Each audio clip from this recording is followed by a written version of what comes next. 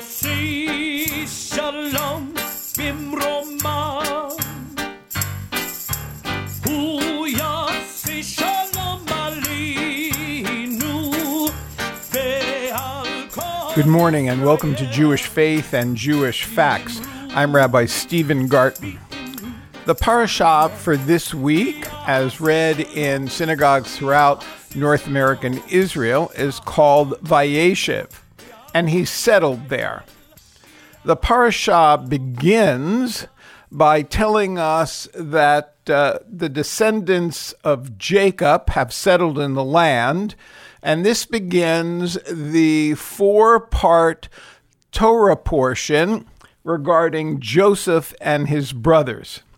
Most of the stories in this week's parashah and the subsequent parashiot are well known to listeners of this show and many who are readers of the Hebrew scriptures. But here's a synopsis so you know how much of the story is covered in this week's parashah. Joseph was 17 and a shepherd watching sheep with his brothers. In an evil manner, Joseph reported his brother's idol chatting to his father, but the text tells us that Jacob loved Joseph more than all his other sons and made him an embroidered coat. This is what is known in Western civilization as the coat of many colors. When the brothers saw that their father loved Joseph more, they hated him. The text goes on to tell us that Joseph dreamed a dream, and the brothers did not want to hear the dream and hated him even more. But Joseph said to them, "Please listen to this dream. We're piling up wheat in the middle of the field, and my wheat pile arose, stood upright, and your wheat piles formed a circle around me and bowed down." "Are you to become king over us?" asked the brothers hatefully. "Or perhaps do you rule over us already?" A little foreshadowing of what will happen in future parashiot. Then Joseph dreamed another dream and told it to his fathers and brothers. "The sun and the moon and 11 stars bowed down to me." He said, his father rebuked him. "What kind of dream is this? Shall I, your mother, and your brothers come to bow to the ground before you?" His brothers now envied him, and his father kept the matter in mind. Later on in the parashah, the brothers leave their father's home to look after the flocks, and Jacob sends Joseph to check on them. He found his brothers, but as he approached, they imagined Joseph plotting against them and believed he deserved to die. They said to one another, quoting from the text, "Behold, here comes the master of dreams. Come, let us kill him. Let us throw him into the pit and say that the wild beast ate him. Then we shall see what becomes of his dreams." Reuben, the eldest son, heard this and rescued Joseph from their hands. Reuben said, "Do not spill any blood. Throw him into the pit, but do not lay a hand on him." Reuben left, planning to return later and bring Joseph back to his father, though that's not written specifically in the text. That's the implication of the Hebrew text. Once Reuben had left, the brothers seized Joseph, taking his coat and throwing him into an empty, waterless pit. Suddenly, a caravan of Ishmaelites came on the horizon. They were going to Egypt. So Judah said to the others, "Hey, let's sell him. After all, he's our brother, our own flesh." For 20 pieces of silver, Joseph was sold to the caravan going to Egypt. When Reuben returned and saw Joseph was gone, he tore his clothes in mourning. Then they decided to slaughter a goat and dip Joseph's coat in the blood. They returned home, and Jacob recognized Joseph's coat immediately. He, the father, tore his clothes in mourning as he had learned of the wild beast tearing his son apart. And everyone tried to console Jacob, but he refused to accept consolation, saying, as it's written in the text, "For I will go down to my son mourning into the grave." Meanwhile, this section of the Torah portion ends with Joseph being sold to Potiphar, the chief of the cooks for the Egyptian Pharaoh. The Torah portion takes a radical turn at this point. Judah, who had the idea to sell Joseph, removed himself from his brothers and married into another land. He became father to many children. His firstborn heir married a woman whose name was Tamar. The text tells us that Er was evil in the eyes of God, and God caused him to die. It doesn't tell us what he did and what his sin was. The second son was also displeasing in the eyes of God, and God caused him to die. Yehuda then decided Tamar would stay with them, and he would give her his youngest son in marriage, following the Levitical statement of the Levirate marriage. When Judah does not follow through on his promise, Tamar goes out one night dressed like a widow. She sat waiting for Yehuda to come home from shearing sheep. Mistaking Tamar for a prostitute rather than his daughter-in-law, Yehuda is intimate with Tamar and she conceives their child. Later, this is discovered, and he orders her to be burned, not realizing that she is the prostitute with whom he was intimate, until she shows him the gifts that he had given her. Judah recognizes them, saying, Tamar is more righteous than I because I did not give her my youngest son, which I had promised. Yehuda did not even ever become intimate with Tamar again, but there were twins in her womb. The text now returns to our primary story. It tells us that Joseph was flourishing with God's help under Potiphar in Egypt, and he became personal servant and overseer of all of Potiphar's property. Then, of course, the famous interaction between Joseph and Potiphar's wife, which leads Joseph to jail. And there again, we have another set of dreams. In this case,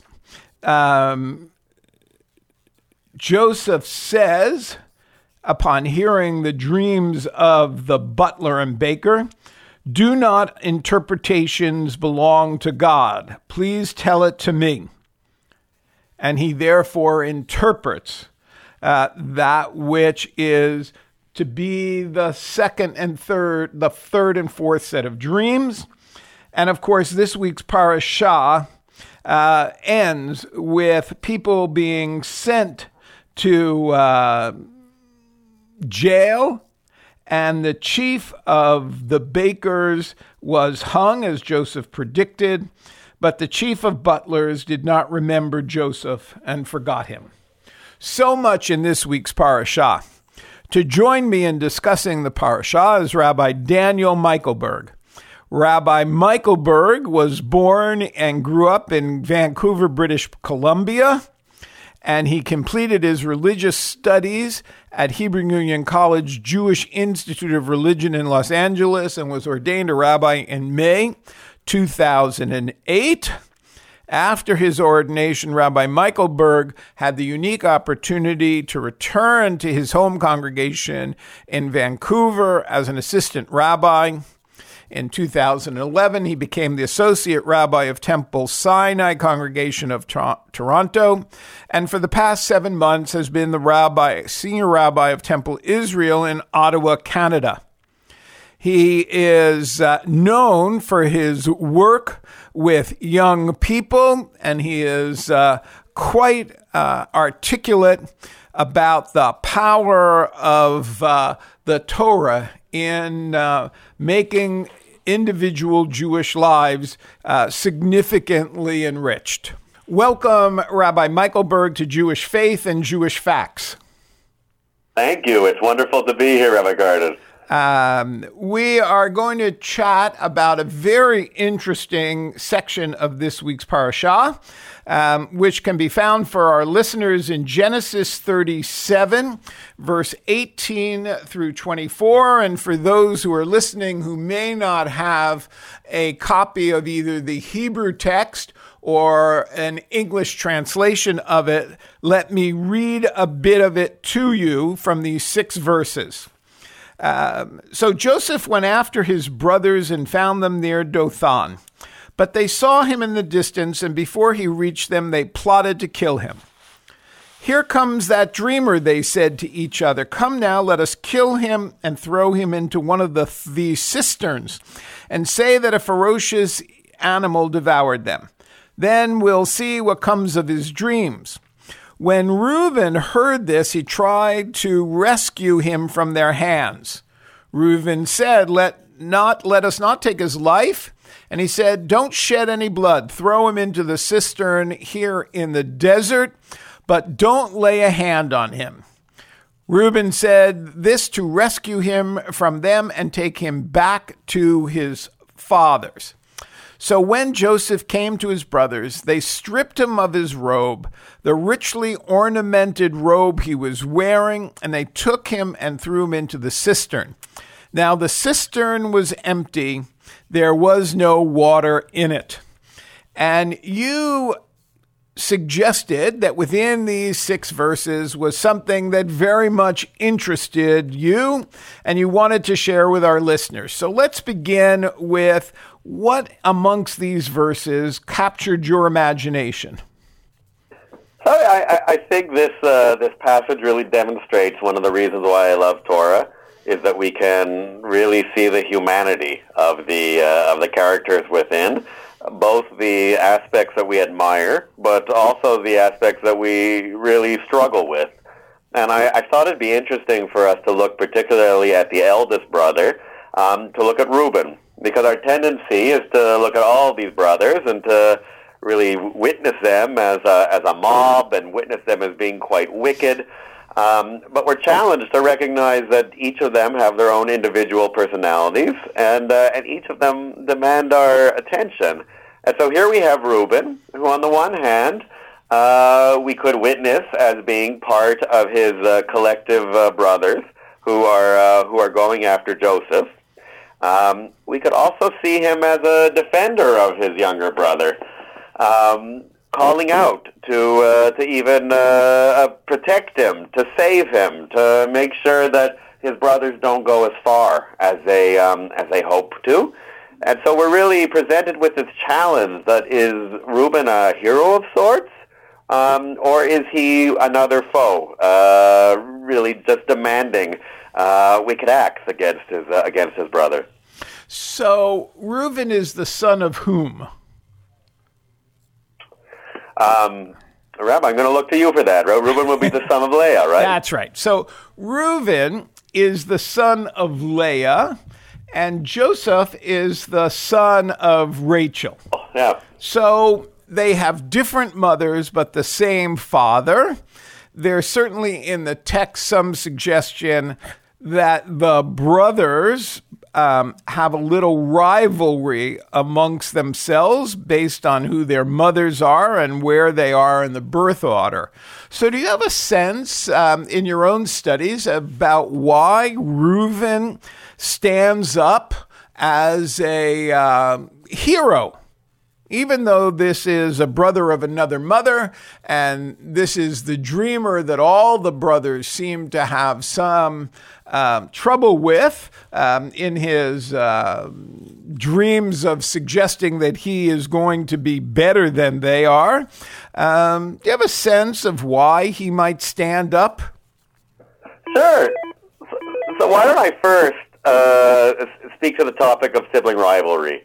Great. Because it actually isn't the first time that we've witnessed brothers not getting along. First, we saw with Cain and Abel. More recently, we saw this with Jacob and with Esau. And now here we have again these brothers struggling with one another, and even more complicated when it's not one brother struggling with the other. It's in fact 12 brothers, all struggling with competing interests. You know, as I read this, I think it's quite sad because on the one hand, when we think about the relationships we have with our siblings, we share more with them than we do with any other people in the world. But on the other hand, needless to say, there are things that there are causes for us to struggle, perhaps competing for the same blessing. Perhaps struggling with matters of jealousy or insecurities. So here, once again, we see these struggles, and actually, we also see a paradigm of the eldest sibling, in this case, Reuben, struggling with the younger sibling, in this case, Joseph, who is perceived to be favored in ways that he's not. So why does Reuben act the way he does? Well, I think there were probably unique responsibilities that were placed on him as the oldest child. Are you an eldest child, Beauregard? I am actually. I'm an eldest child too, so perhaps we can relate with Reuben more than we can relate with Joseph. As we think about being the eldest, the tendency is to think older and wiser, and that living longer, we've experienced more, perhaps we know more, but also we're looked to in terms of being held more accountable. And that when things go wrong, the blame tends to be directed our way. And perhaps we could have done more to address the situation before us. Perhaps here Reuben really fears that as a result of this big mess, it's all going to be put on his shoulders. And so it's up to him to really navigate a way to recognize the anger of his brothers, but also show mercy towards his brother Joseph. Well, you've raised an interesting issue here about the firstborn. Reuben is, as you suggest, the firstborn, but throughout the episodes of the patriarchs, the firstborn is really kind of marginalized by the text. Ishmael turns out to be the firstborn, and he does not become the progenitor of the covenant. Esau is the firstborn, and he isn't the progenitor of the covenant. And now the firstborn of Jacob, the last of the patriarchs, is going to be Reuben. But in an interesting way, it's the lastborn, Joseph, who becomes the individual that we most look at for saving the Jewish people and the continuity of the covenant.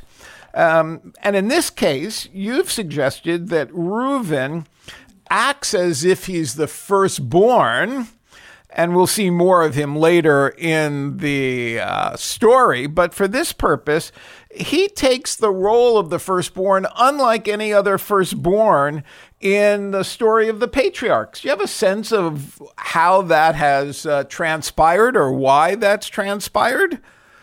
So it's really messy, and I think that's part of the beauty of our text.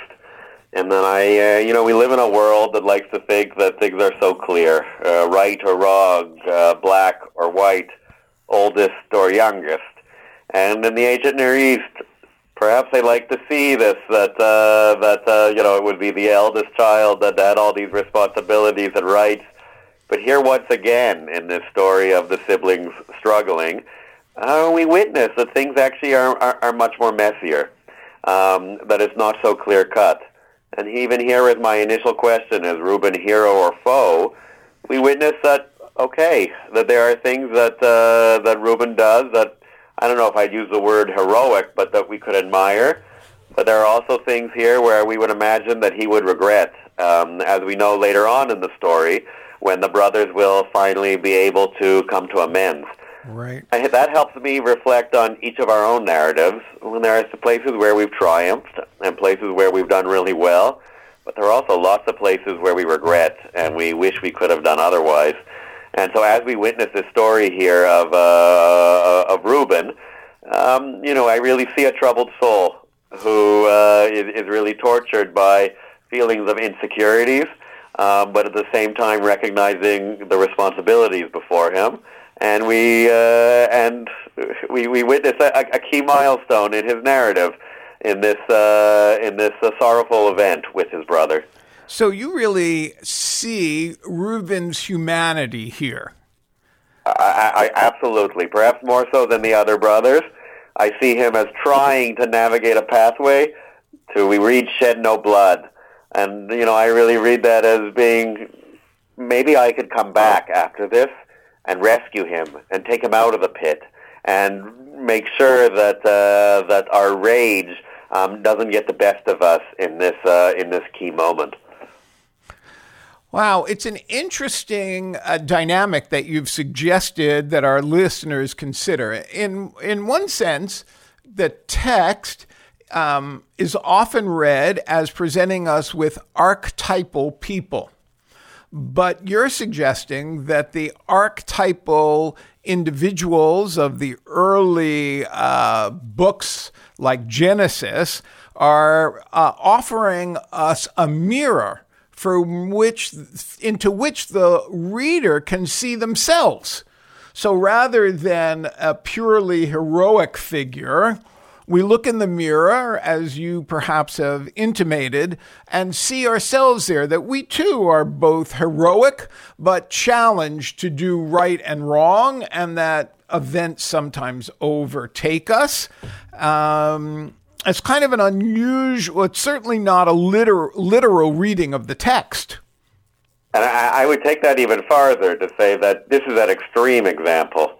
That, as we think about our relations with our siblings, hopefully none of us ever get close to the illustration described. But in our everyday world, every day we face choices.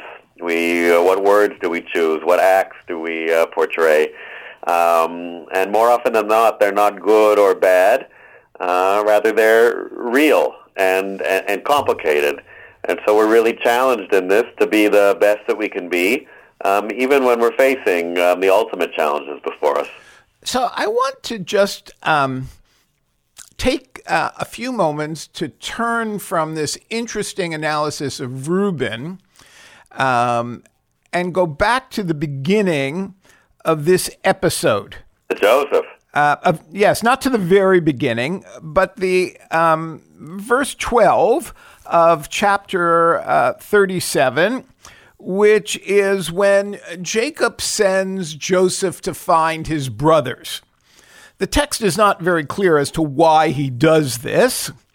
He says, I'm going to send you, Jacob says, I'm going to send you to see your brothers. And prior to this in the text, there have been all these dream interpretations, and it's clear that the brothers and Joseph don't have a relationship that one would want to copy. And then Joseph is wandering, and the text tells us that he arrives at Shechem, and a man found him wandering around in the fields and asked him, "What are you looking for?" And he replied, "I'm looking for my brothers. Can you tell me where they're grazing their flocks?" And the man, unidentified of who he is, says, "They have moved on from here." The man answered, "I heard them say, 'Let us go to Dothan.'" So it appears from the text, Joseph is lost, and there's an intervention from an unknown source, which harkens back to some of the issues with Jacob wrestling with is also an unnamed source. And lo and behold, it's that intervention which leads Joseph to the meeting with his brothers, this infamous episode that you've so wonderfully explicated. So what's the role in the text of these few verses? Why doesn't the text just say, Joseph found his brothers? I think you said it when you implied that Joseph is trying to find his way, that Joseph is lost. And we've been spending time looking at Reuben, but just as important, we're called to look at Joseph. And Joseph is often portrayed as the victim, as his brothers taunt him, as they push him in the pit. But Joseph is also a complicated fellow. And that Joseph here is the favorite, that he receives the love of his parents. But we could also imagine it puts him in a difficult position in terms of where does he fit and how does he navigate this pathway forward? How does he relate to his brothers? How does he put less focus on the me and instead witnessing the we that they share together? And so here he is in this vignette, lost and trying to find his way. And he's pointed in the direction to find his brothers. As we can imagine, he really longed to connect with them in a special way, finding that sense of brotherhood, that sense of companionship that we would imagine he would have longed. there's a real similarity between this episode and the episode that transpires in a previous parashah between Jacob and his brother. Yes. Jacob and Esau have had a falling out. That's to put it mildly. Right. Jacob is now on his way to meet his brother, but he seems to be reticent and unsure of how he's going to make up for the past. And so the episode that is familiar to most readers of the text, both in Hebrew and English, is that he lies down for the evening and wrestles with an unknown individual, which certainly can be interpreted as wrestling with himself, and awakes from that, recognizing the struggle that's within him, and he goes on to meet his brother Esau, in which they have a rapprochement, and the rapprochement is so good and so well taken that at the end of the story, Esau and Jacob will meet again at their father's funeral, very much mirroring what happens with Abraham and Ishmael. So you've really led us into examining these parallel stories with some interesting psychological insight, not necessarily relying on the commentators of antiquity, but looking at them from a more humanistic perspective. I want to thank you for that. Do you have any last words about Joseph? Well, so I tell you, as you share the story about Jacob and Esau and Joseph and his brothers, so we have the luxury of knowing how the story ends, and knowing that while they will spend, a generation apart, they'll find their way back together in the end. And that, that's sad that it takes all that time, and yet beautiful that we know in the end they'll come home. And so I think for all of us out there with our many siblings, it really speaks to the friction that we may feel day to day, but really call on us to put that aside and recognize how much that we share, and to really find the pathway together now, so it doesn't have to be that generation in the future when we find our way back. Well, Rabbi Michael Berg, I want to thank you for being my guest this morning. Our guest this morning on Jewish Faith and Jewish Facts has been Rabbi Daniel Michaelberg of Temple Israel of Ottawa. You can hear a rebroadcast of this show as a podcast on iTunes or on the chri.ca website. You can also send a question to the website at jff@chri.ca. For Jewish Faith and Jewish Facts, I'm Rabbi Stephen Garten, wishing you shalom and a good day.